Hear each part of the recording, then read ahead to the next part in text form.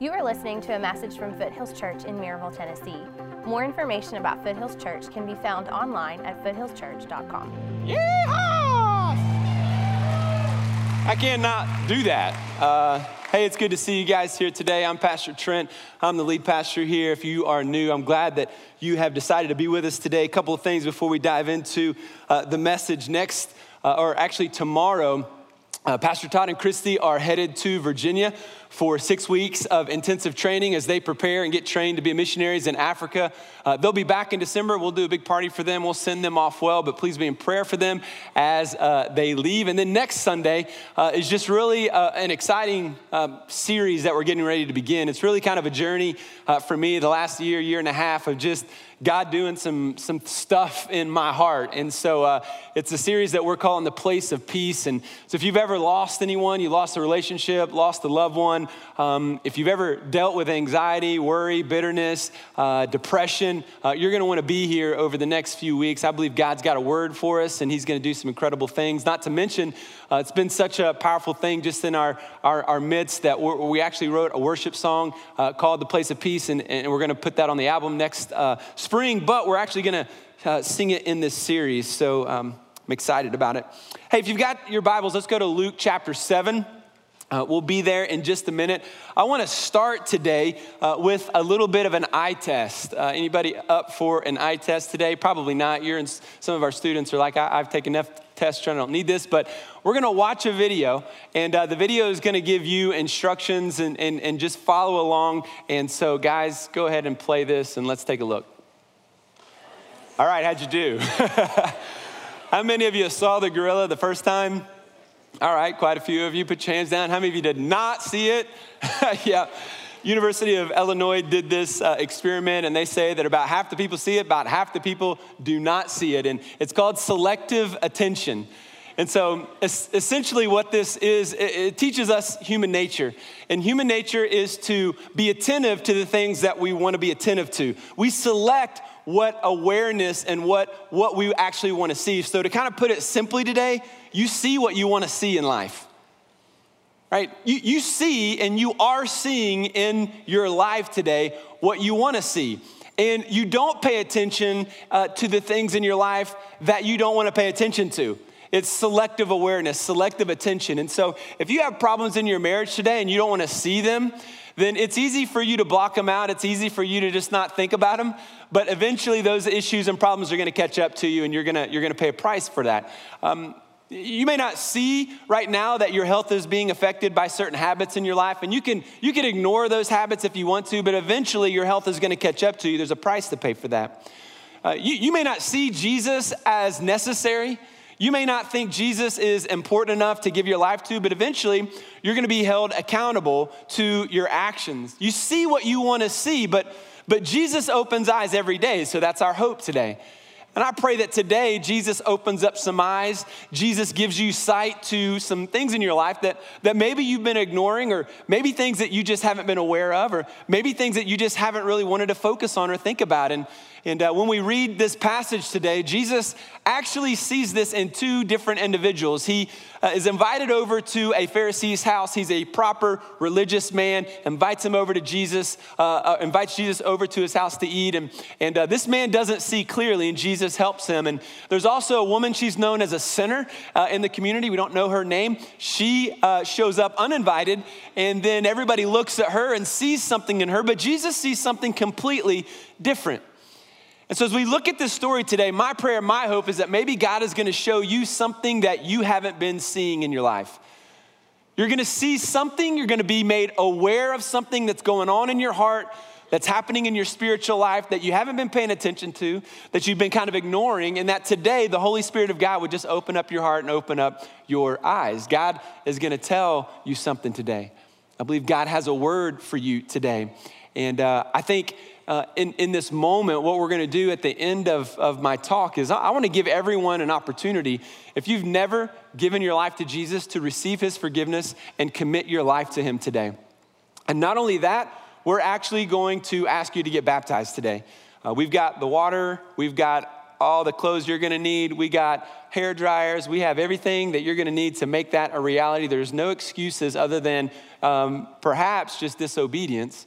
But today is your opportunity to do that. You know, baptism is an outward symbol of an inward commitment that we make. And so maybe you were sprinkled as a kid, but maybe you were baptized as a kid, even you got wet. But the reality is we have faith in Jesus. We receive his forgiveness. And then the scripture says we get baptized. And so getting sprinkled, getting wet as a baby, that does nothing for your faith, biblically speaking. That was great for your parents maybe, but it has nothing to do with your faith, nothing to do with your obedience to Jesus. And so today is going to change some lives. I believe the Holy Spirit of God is with us today, and he's going to do some work. You guys ready?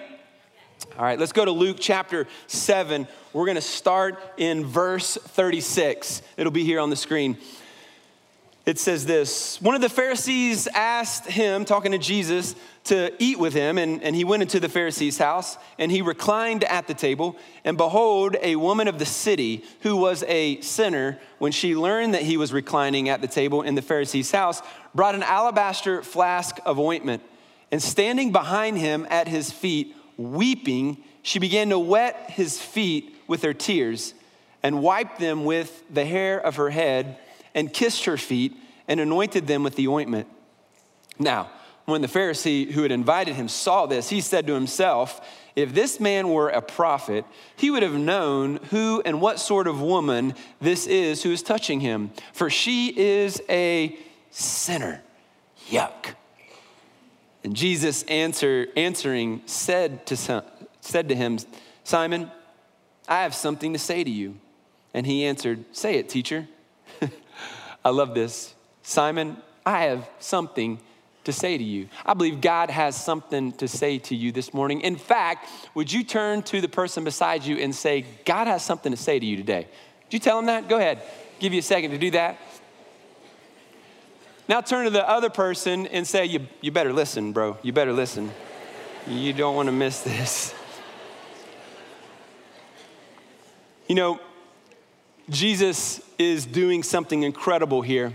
And what's happening is that this religious leader who's known as a Pharisee has invited Jesus over, for lunch, dinner, and he's reclining at the table with him. And this Pharisee is really well respected in the community. He's a religious leader, but ultimately the Pharisees are the ones that took Jesus to the cross, and they were just completely criticizing him all throughout his ministry. But this man Simon must have been interested in what Jesus had to say, and so he's over there eating. They're hanging out, and it says that they reclined at the table. Now, that's not like Lazy Boy recline, but it's like a table that is low to the ground. This is the Middle East, in this time, this is what they did. And then they would lay down with their head towards the table, kind of lean on their elbows, talk, eat, and their feet would be away from the table. And so this is why this woman, when she walks in, she's able to come to Jesus, and she's able to wash his feet. And so here they are, they're just eating, they're hanging out, doing their deal, and then this woman shows up. And this isn't just any woman in town. This is a woman who is specifically said is a sinner. She's a woman of the city. And so most commentators believe that she is either a prostitute, an adulteress. We're not 100% sure. All we know is that the city knows that she is a sinner. She's been caught in sin. And here she is, and she is coming into this place uninvited. And as she walks in, she begins to do something completely inappropriate. First thing she does, she takes down her hair. So her hair was up. She comes in, she lets her hair down. That was offensive. That wasn't a noble thing to do. That was a very immoral thing to do at that time in that culture. When you got married, ladies, your hair was down. As soon as you got married, you put your hair up. You never let it down in public again. So this is the first thing that she's doing. And then what the Bible says is that she's coming in, she's letting down her hair, and everyone knows like her sin. And then she begins to weep. And literally there, the word means that she specifically was weeping hysterically.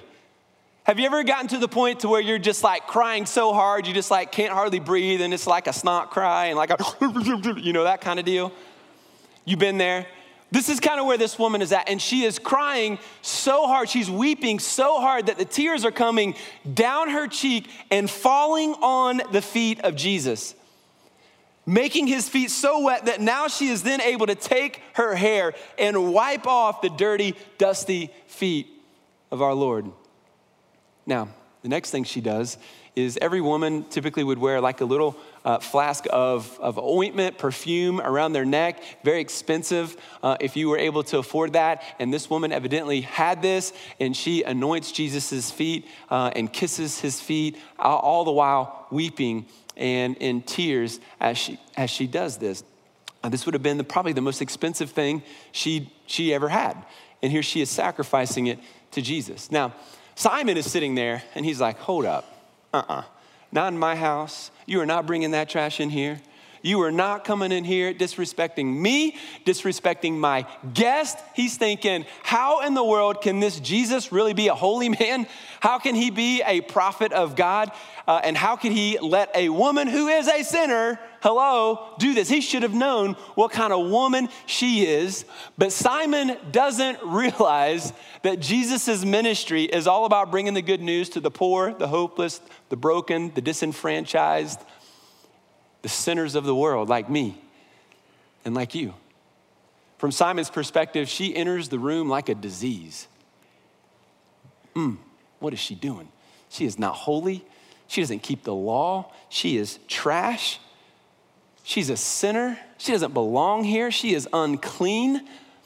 He is turning up his nose at her in self-righteousness. And he is looking at her in a way that is condemning her. He's doing all this in his mind. He's not saying this. He's doing it in his mind. And remember, you see what you want to see. When you see a woman, when you see a man who you think is maybe far from God, how do you see him? How do you see her? Simon looks at her in self-righteousness and sees a sinner not worthy of his time.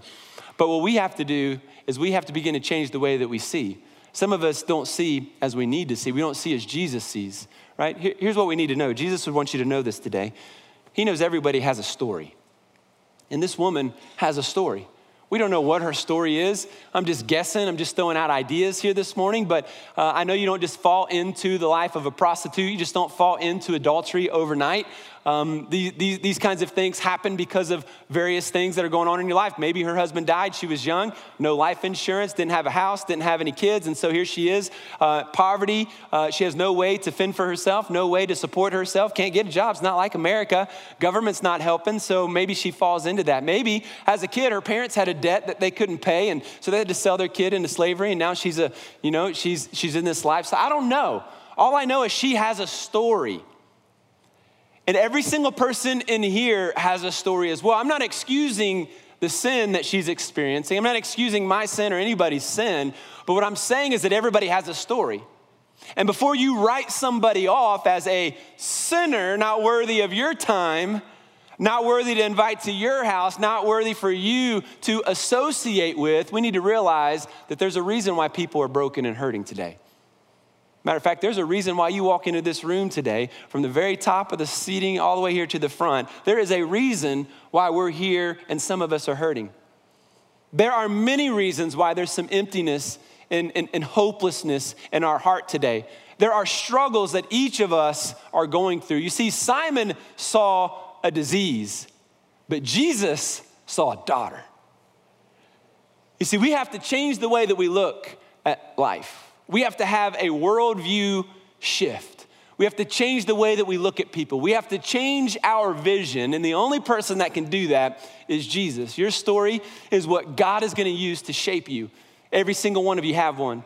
He's using that story to shape you, to equip you to help others in the future. Now, parts of your story you're ashamed of. Parts of your story you wish weren't there. Parts of your story you wish you could forget about, but you can't. God's gonna use that mess. He's gonna use that brokenness. And if you allow him, he's gonna use that mess for your good and for his glory. Sure, there are ugly parts, but Jesus' love and Jesus' power is greater than any messed up story in the room. And he wants to give you a brand new start. He wants to give you a brand new heart.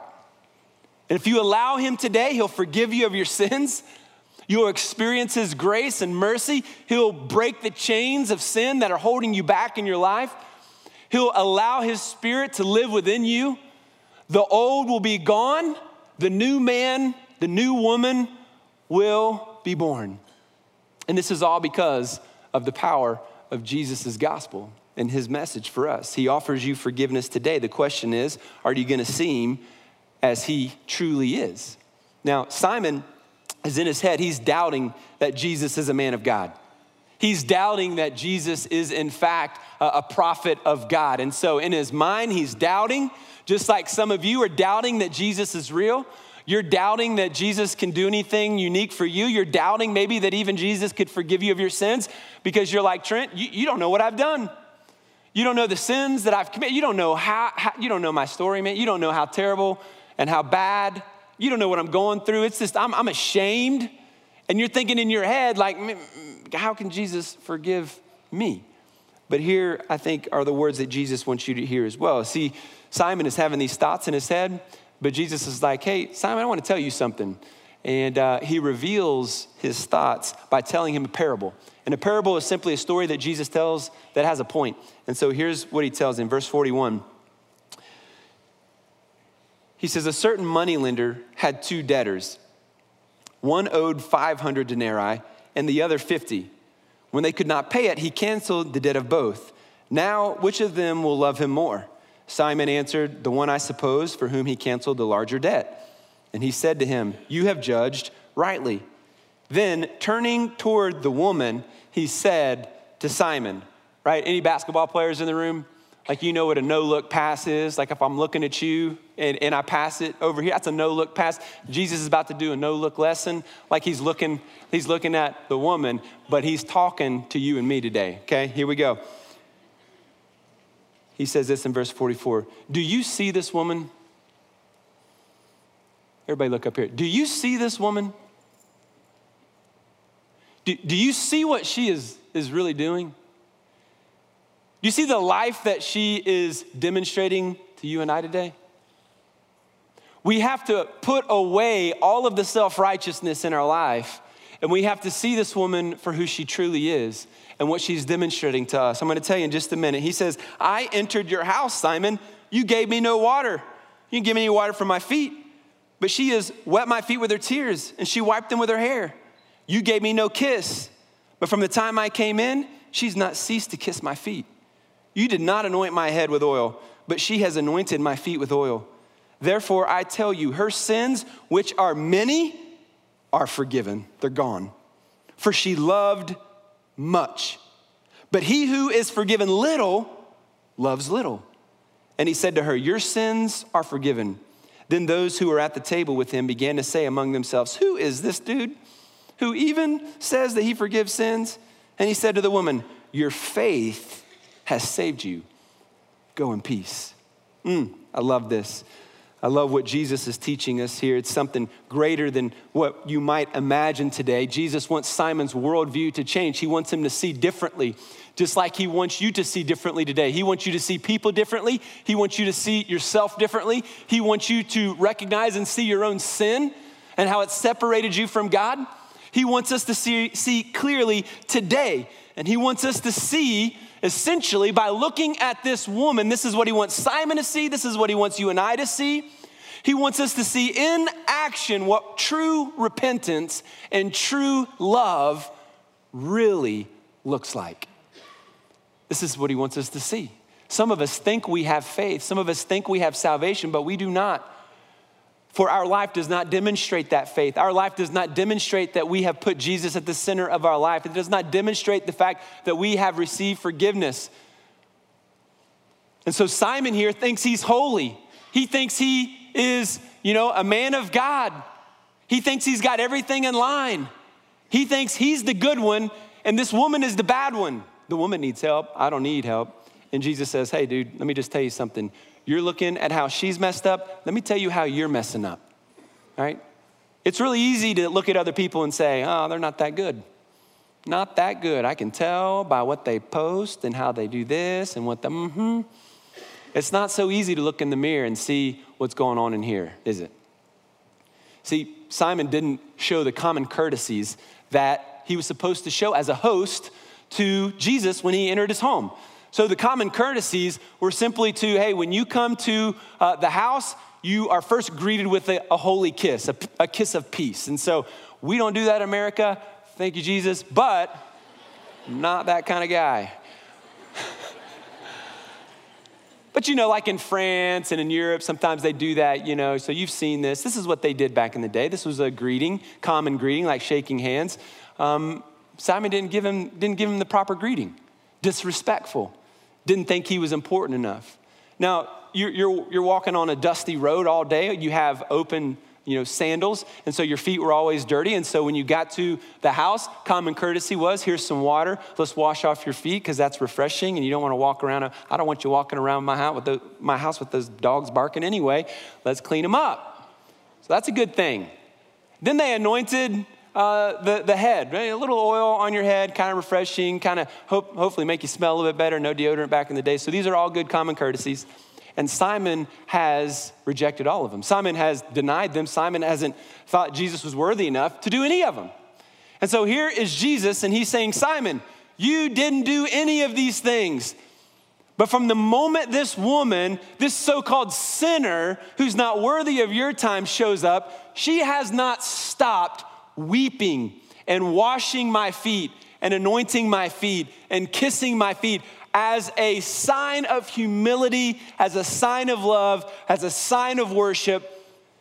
Because when you are experiencing great forgiveness, it leads you to great gratitude. And if you have not recognized your sin, if you have not recognized your utter stance before a holy God as a sinner separated from him, then you think you're good. I'm good. All those people, they need it. I don't need it.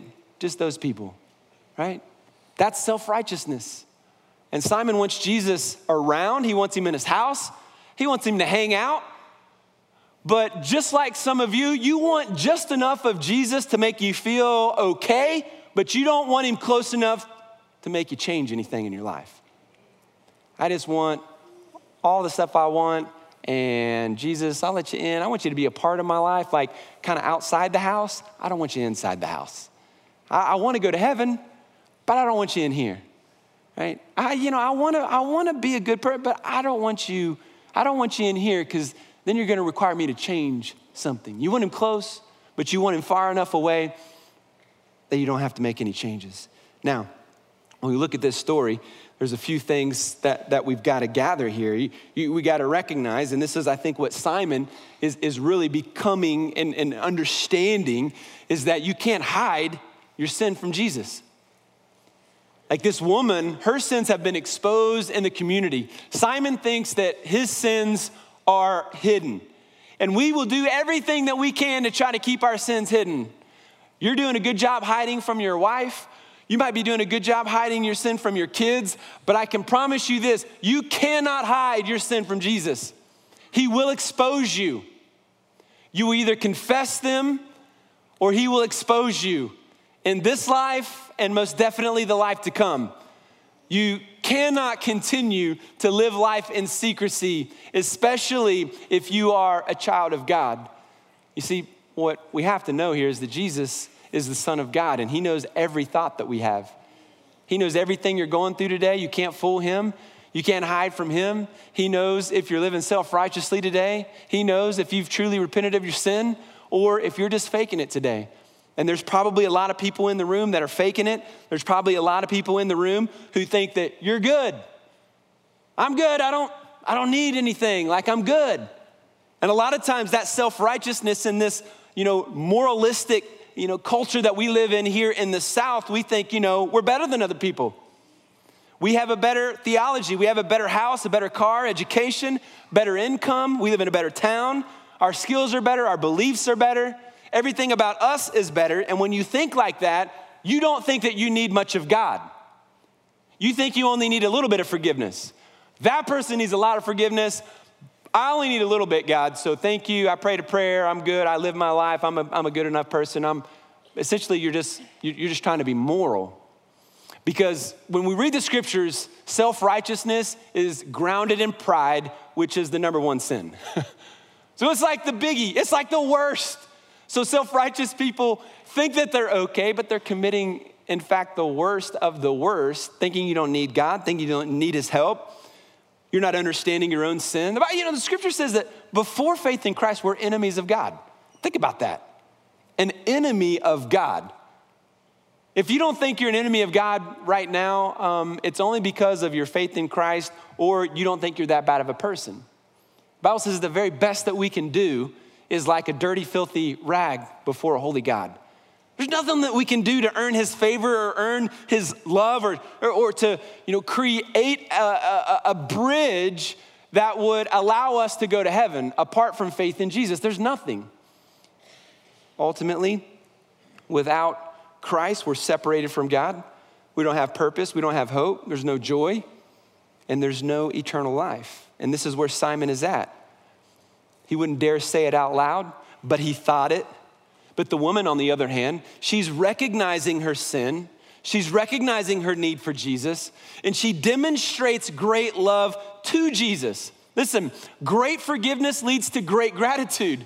And this is where she's at. Now, she has probably had an experience with Jesus prior to this. She's heard him teach. She accepted him as Lord and Savior. She received his forgiveness. And now she's showing up, and now she is expressing her love and gratitude to him. Don't miss that. Washing feet and crying doesn't save you. This is an act of gratitude because of the forgiveness that she has already experienced, what she's already been given. I think there's a lot of people, though, especially in the South, we're very self-sufficient.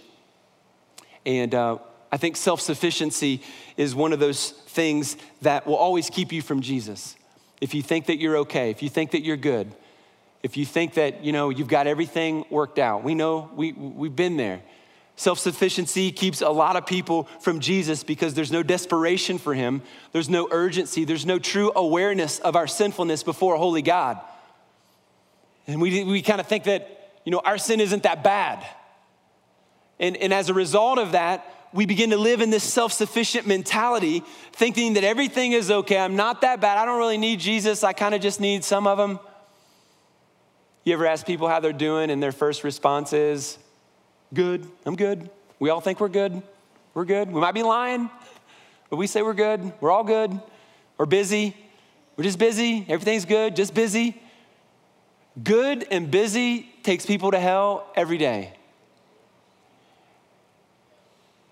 And we have to see as Jesus sees. We have to see our sin as Jesus sees it. Before a holy God, you deserve hell for eternity. Without payment for that sin that you cannot pay, then that is your destiny. If you aren't depending on Jesus today, you think you're good, you don't need forgiveness, you don't need any help, I know that you're experiencing a lostness. I just know it. I've been there. There's an emptiness there. There's a lack of purpose there. Most likely this woman is hearing Jesus. She's coming here, talking to him and experiencing this moment as a way to show her thankfulness to him. He said to her, your sins are forgiven. It literally means that your sins have already been forgiven. She's in a state of forgiveness. And Jesus is here assuring her of that forgiveness. Now, all the Pharisees are there and they're like shaking their heads. Jesus is saying your sins are forgiven. And he's like, all the Pharisees are like, hold up, no. Only God can forgive sins. Who does this guy think he is? He's crossing the line, saying that he forgives her of sins. There's no way that he's able to do this. And listen, her faith, Jesus says, is what saves her. And he says, your sins have been forgiven. Let's not miss this point today. Only Jesus can forgive sin and satisfy your deepest needs. Every single one of you as human beings, we have deep-seated needs.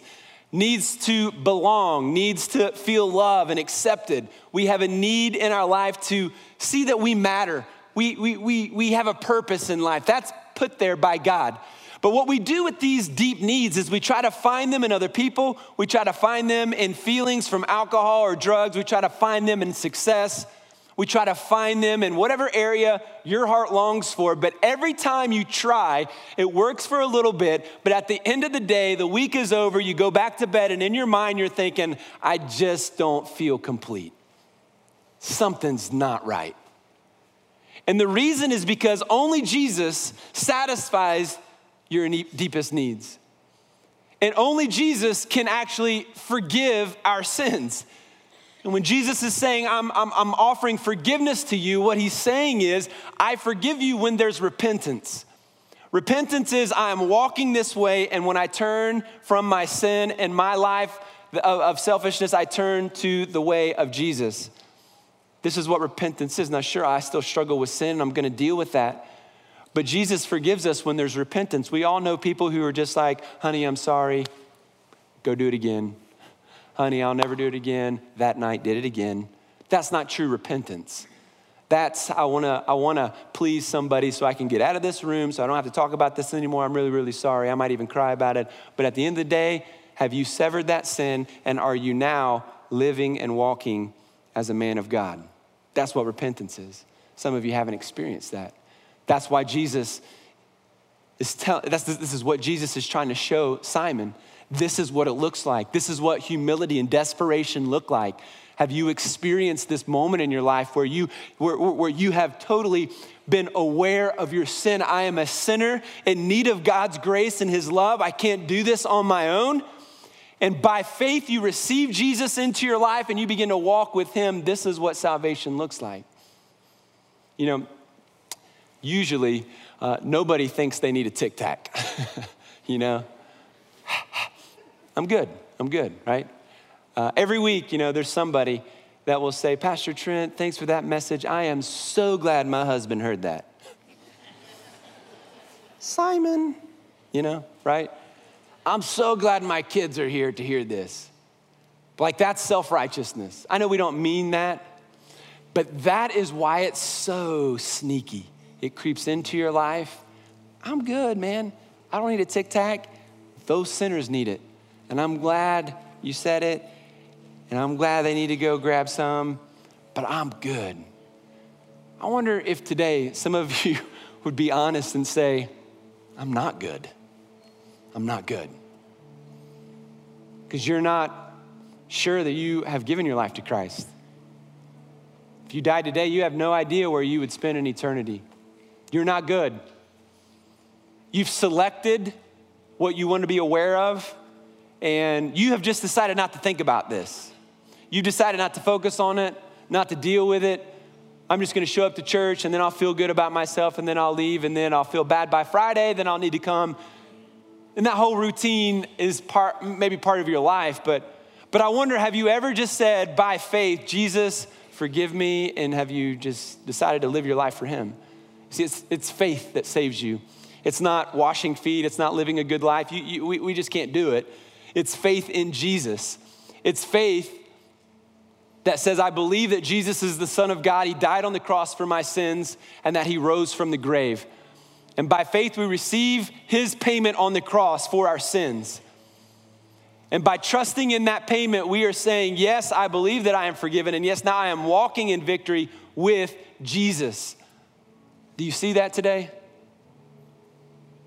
Have you yourself done that today? Have you ever experienced that?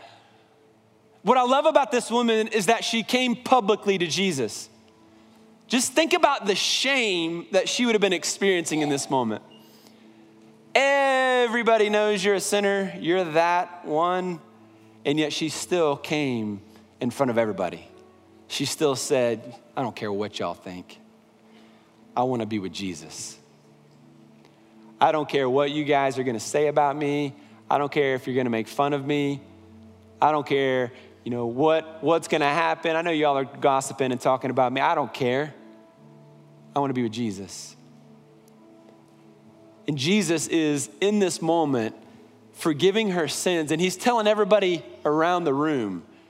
And he wants everybody in the town to know that, hey, this woman who you see as a sinner, she's forgiven. She's a different person now.